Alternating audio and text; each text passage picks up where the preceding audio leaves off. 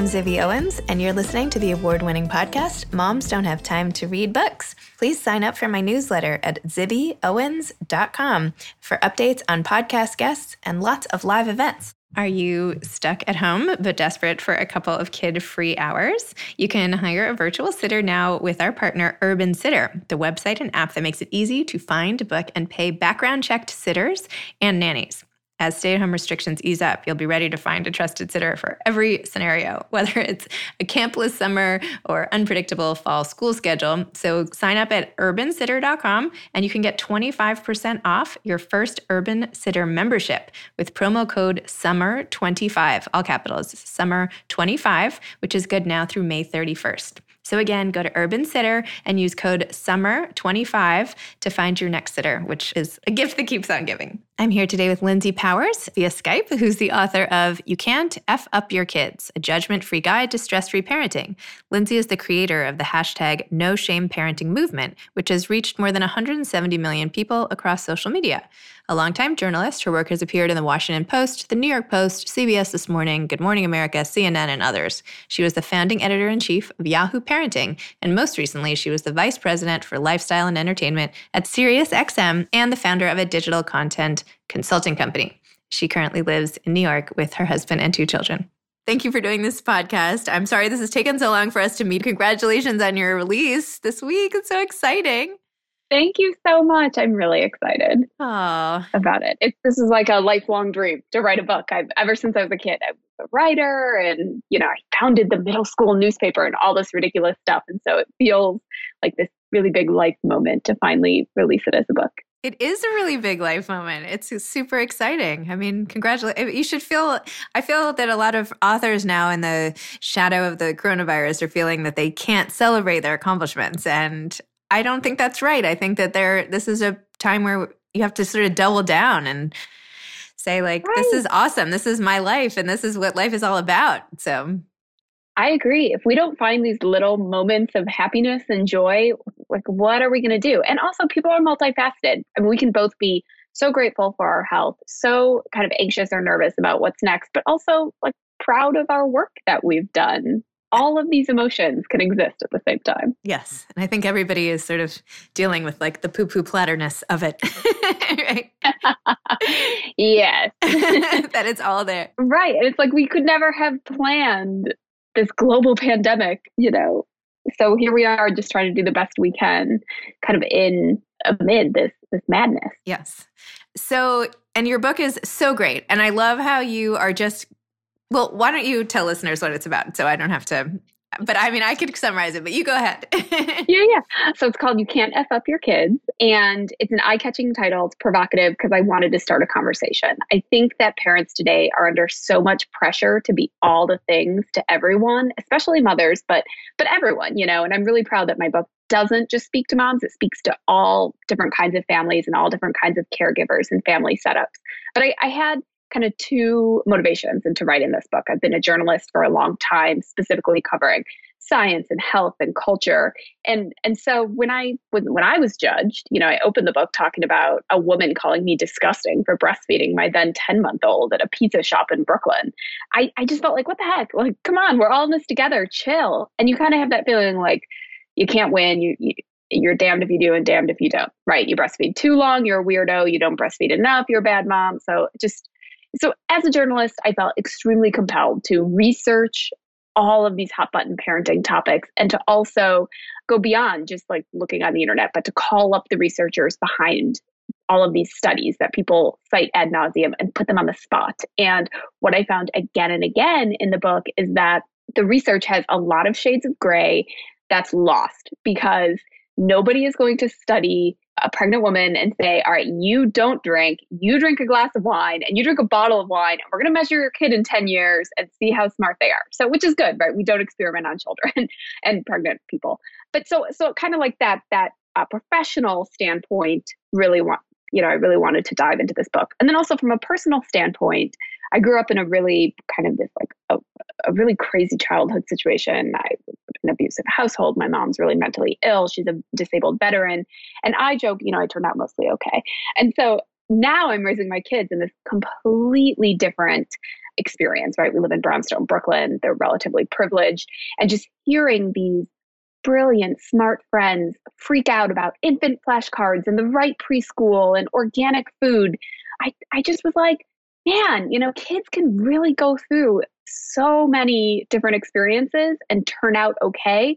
And if you are concerned about your kids, if you have that self-awareness, that means you're already a great parent. So I wanted to prove it through research. That's really awesome. I mean, I think that when people have kids, they feel so out of control, right? They feel this like huge sense of responsibility and no one guidebook. And I think that all they can do is affect the environment. And so I think people put all this extra emphasis on it and forget to step back, no fault of their own, and think like in the greater scheme of things, should I listen to the 30 other people in like my, at my farmer's market talking about, the way I should do this. So it's to have a message like yours is so important because it's true. I mean, not to keep talking, I'm sorry, but like I didn't realize how little I had to do with my kids' development until I had 4 kids. And I realized I have almost nothing to do with the way these kids are turning out. Like I feel like it's almost like first do no harm. Like I'm just going to try not to mess them up. But in terms of improving them, they are who they are. Right. And I think there's this misnomer, right? That we are going to impact our kids' lives because they watched 1 minute too much screen time over the recommended guidelines, or because our frenemy from middle school who we follow on Instagram is doing something different, or one of the Kardashians who we follow on Facebook, or whoever. I mean, there's all these voices everywhere. And of course, we all want to be great parents. I mean, that's like, we all just, it's a human instinct to be an awesome parent. But then because we're hearing so many voices all the time, I think that we can lose sight of just the really basic, important things that kids need, which research shows is love, food, something to eat. Doesn't have to be perfectly organic, whatever, but something to eat and a warm place to sleep. And if you have those ingredients, your kids can really thrive. What a relief, right? I mean, that's just such a relief. Nothing you do, I mean, I hope it's a relief to people listening that the things that you do, like you're not in charge of making your kid smart. Like your kids either, do you know, like there's not, it's not the way, like when my kids were little, I was like, I would take them to a music class and I'd be like, wait, should I be, moving their arm now? Should I let them wander around? All these stupid things. I mean, and now I'm like, gosh, it so didn't matter. And I feel like your book is so timely right now. I mean, I hope so. Talk a little about like just how necessary this is when we're all stuck at home, not stuck, when we're all at home, essentially protecting our children. Right. So, obviously when I was writing this book, I wasn't like, a global pandemic is coming, it's really going to apply. But I do think that it applies to our lives right now more than ever, because I cover so many things that parents are so concerned about. First and foremost, that we are somehow effing up our kids by them not being in school or by them being inside of our home much more often than they were in the past. And it's like, well, first of all, these are things that are out of our control right now. So what can we do about them? And, I really go through the research and talk about why extra screen time is not so bad. I mean, it's this judgy discourse, but when you look at actual research, you see kids as young as 18 months can learn a lot from screen time. And honestly, nobody in 10 years is going to look back at this time and be like, man, I really wish my kids had watched less Paw Patrol during that global pandemic. And if we are, maybe we should, check our privilege. My kids are literally watching Paw Patrol right this moment in the next room. So thank you for that. We watch like a lot of episodes of Paw Patrol every day. Yeah, we waited for the beginning, like when we first hunkered down. I think it was March 12th. There were all these ads. March 27th, new Paw Patrol is coming out. And so we've been counting down, and finally they came out. And now it was like a big celebration. So these are now the things that we cling to as big life events. That is so funny. I know there's all these different forms. Like my kids are like, I don't want this Paw Patrol. I want the, exactly. the super Mighty Pups. Mighty Pups. Yeah. I'm like, they're all, here they are. But, we find joy in the small moments. So I'm like, here are your Mighty Pups.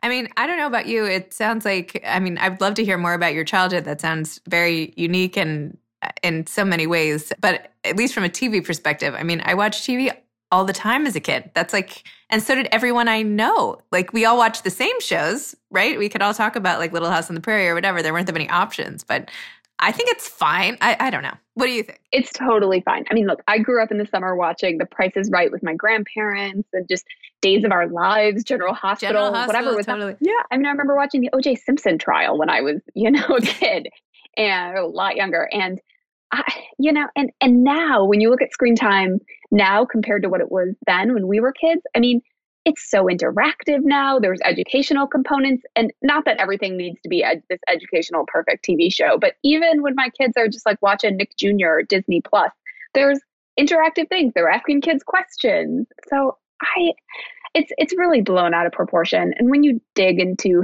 different, the history of all these hot button topics and also how different cultures react to these hot button topics, you see that most of our judgment is based on cultural issues and not actual research. So screens are fine. Screens are fine. They connect us too in a time when we need connection more than ever. Totally agree. I don't know how comfortable you feel talking about your growing up and your parents and all that. Can you just tell me a little more about it? What was it like and how have you worked through it and all the rest?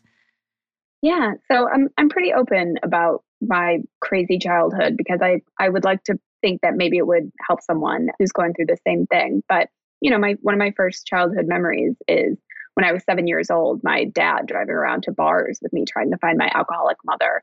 And, when I was 8 years old, watching pills swirl around the toilet because my mom was a drug addict. And so just being very parentified from a very young age. I basically raised my sisters. My parents divorced, and then we somehow ended up living with my mother, who was extremely mentally ill. She still is extremely mentally ill. She has something called borderline personality disorder. She's also bipolar on top of that. And she was abusive when she wasn't not coming out of her bedroom for days. And, she cooked 2 meals my entire childhood. I don't think I even saw a vegetable until I was in high school, for food. And we did kind of move in and out of relatives' houses. So I did have these pockets of sanity in between. We lived with my grandparents a couple of times after we'd been like kicked out of various apartments or had to leave because my parents just couldn't get it together to pay the bills. And my dad worked a lot and traveled a lot and just was not super involved. He was not like a bad parent. He always provided kind of the basics when he could, but he just was a little out of the picture and not as involved. So my mom, would bring home like a bag of like chicken sandwiches from Burger King and put it in the fridge when I was in elementary school. And that's like what I would feed my sisters for an entire week. We were on food stamps at one point. We're in and out of poverty. My friend who's a school social worker has told me as an adult that I would have been considered homeless by the school system because of the way that we were kind of moving so much and in and out of different family homes. My mom started entering rehab at 8. When I was 8, she's been multiple times. She's had multiple suicide attempts throughout her life. She kicked me out of the house when I was 16. She punched me into a brick wall. I left, moved in with my aunt and uncle. And then she signed over custody of my sisters. I have 2 younger sisters shortly after that. And after she had like a really terrible suicide attempt that was pretty serious. And, I went away to college. I worked a lot of campus jobs. I was on the Pell Grant. I'm not somebody who comes from a privileged background at all. I've just finished paying off my student loans like a year ago. I married my high school sweetheart. We got married really young at 21. I went to journalism school, moved to New York when I was 21, hardly, and we scraped it together. I had $800 to my name when we moved to the city. And since then, I built this really amazing life that I'm really proud of. I have 2 wonderful sons. I live in Brooklyn, which is just like the People's Republic of Brooklyn. It's such like a magical place to raise kids. My husband and I bought a house and renovated it ourselves over the course of a million weekends of 2 years. So I live this like very lucky life now, but I have a really unique perspective on child rearing because of my childhood. And one thing that I didn't mention that's also a huge part of my family history is when I finally escaped kind of this crazy background. I was working at that time as a reporter at Us Weekly, and I was in Miami on assignment, and I got a phone call, like 15 phone calls in the middle of the night. My mom had fallen down the stairs and broken her neck, and I was her power of attorney for property and health. I was in Miami on assignment. I had to get on a plane. I was in charge of pulling the plug or not. She ended up making it through the night. Now she's quadriplegic. So I manage all of her finances to this day. And I mean, my extended family does the bulk of the caregiving, but it is still to this day like a really interesting dynamic with my family. Lindsay, oh my gosh, that is a lot. Wow. That, first of all, thank you for sharing it and being open about it. And second of all, just wow, that you can power through, and you appear to be coming not from a place of anger, but of wanting to help and share and make things easier for other people, which is amazing, really. I mean, you could have taken this in a lot of different directions. It could have been you could have written a memoir about, what do you think it was about, or maybe it's just who you are as a person that made you take this experience and give it as like a gift in a book to help other parents who are worrying about what you must think are the stupidest things ever.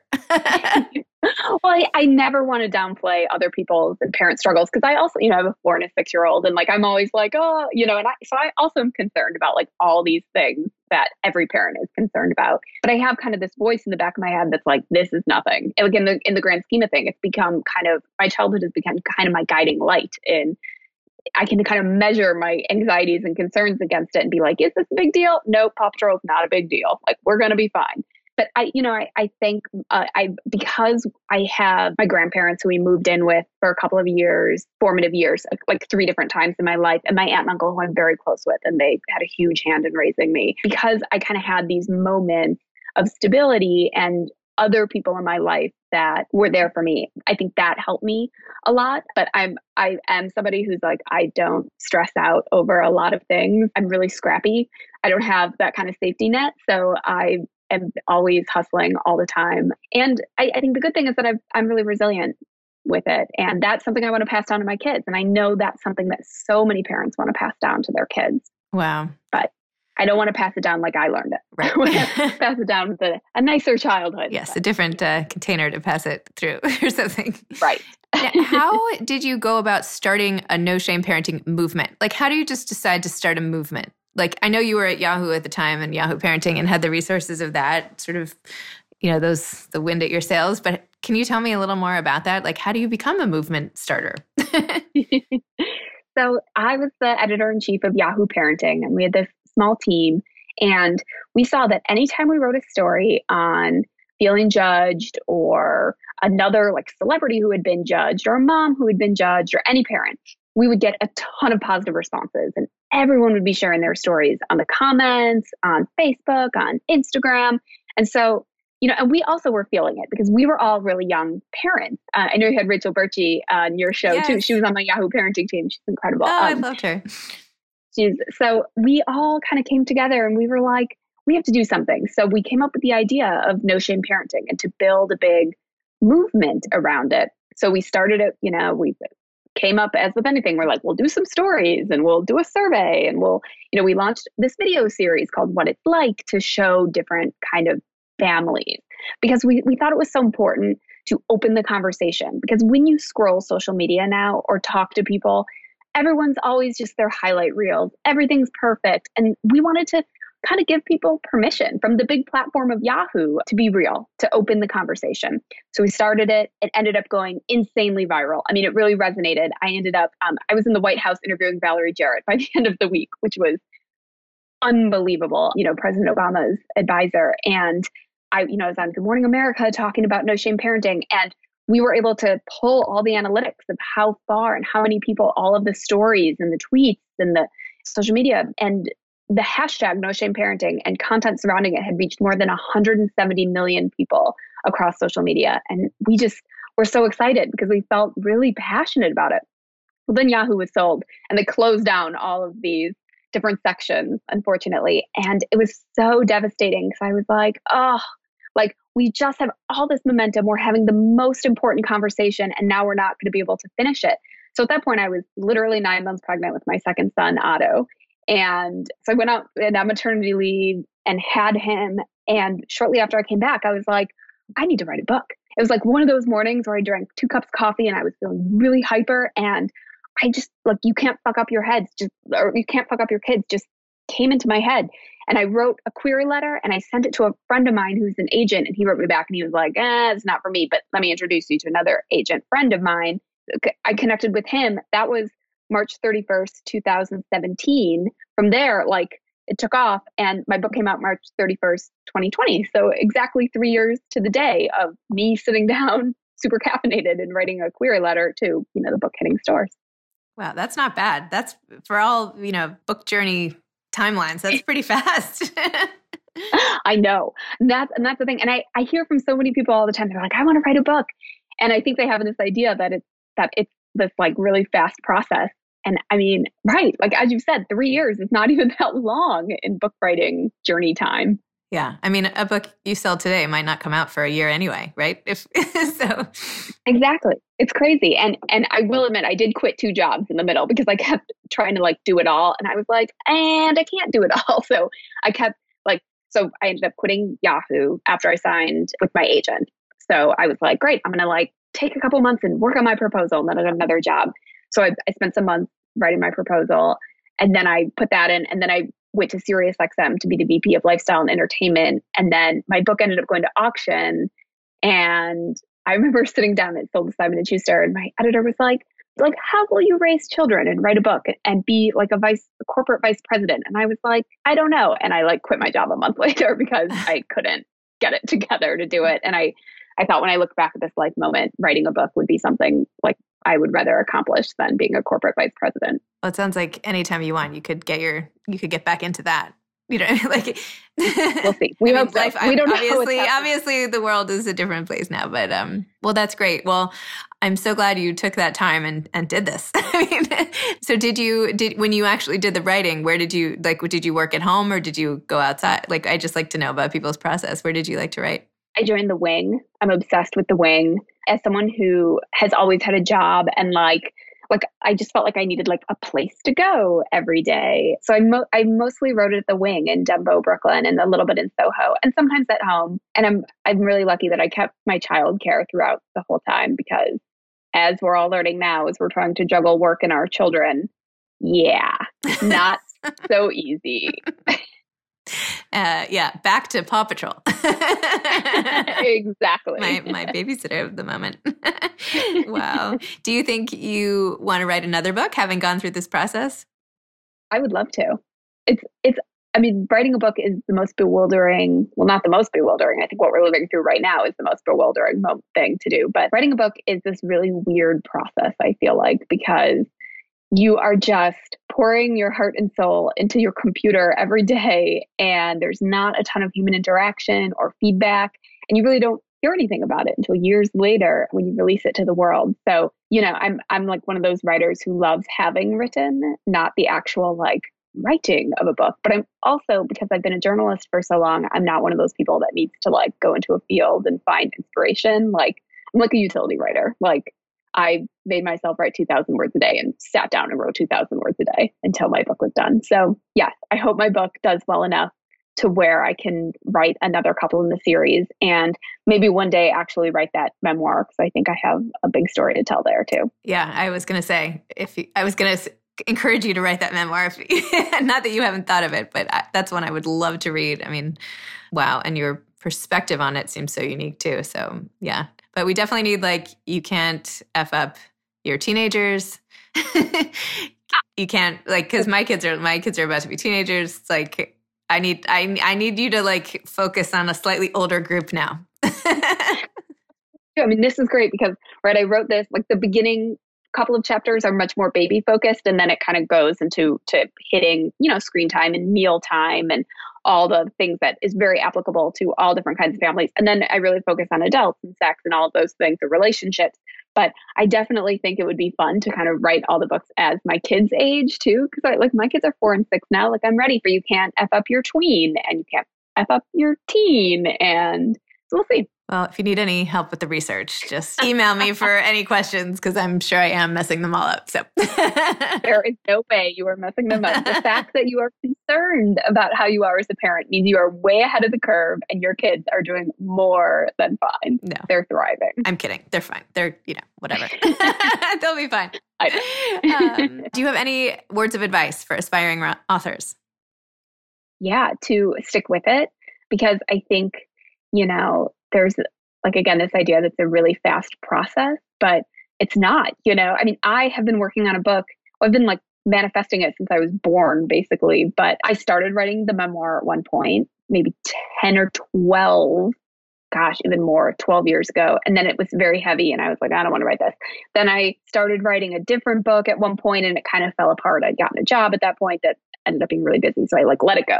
And then I signed with one agent, that didn't work. And then, so I think it's just kind of keep at it. And just the idea to write every day, because I also think that there's kind of this idea that only good writers have to go on a writing retreat somewhere. And I'm totally not knocking that if that's your process, because whatever your process is amazing and you should do it. But especially for parents of young children, I think this idea that we need to be able to like go on this beautiful writer's retreat to write our first novel is like a little bit of a misnomer. I mean, you can write anywhere. All you need is a computer. I wrote part of my outline on my phone while I was commuting back and forth to work. So I think that it's very doable and you should give yourself time and space and grace. And eventually your message will get out there. Thank you. I love that. Well, thanks, Lindsay. Thanks for coming on Moms No Time to Read Books. And thanks for being really inspiring. I feel very inspired having spoken to you today. Seriously. So thank you. To be that someone of your caliber saying that to me, I mean, the way I see you support writers and authors is so amazing and inspiring. And I'm filled with gratitude for it every day. So I appreciate you taking the time to interview me as well. Yeah, no, it's truly a pleasure. All right. Thanks, Lindsay. Thanks so much, Zibby. Okay. Hang in there. Take care. You too. You too. Okay. Bye. Bye. You've been listening to Moms Don't Have Time to Read Books with Zibby Owens. Please make sure to sign up for my newsletter at zibbyowens.com to get more updates about episodes like these and also lots of live events. Thanks again to Urban Sitter for partnering with us today and offering a 25% discount on Urban Sitter memberships with promo code SUMMER25. So anybody who needs a sitter or a nanny or anybody to help you, if you can actually get out of your house, go to Urban Sitter. This will be your go-to and lifesaver. You can follow me on Instagram at Moms Don't Have Time to Read Books. Thanks so much to Steve and Ryan at Texture Sound for the sound editing. And thank you to Morning Moon Productions for providing this fantastic intro and outro music. Thanks for listening. You could always email me at zibby@zibbyowens.com.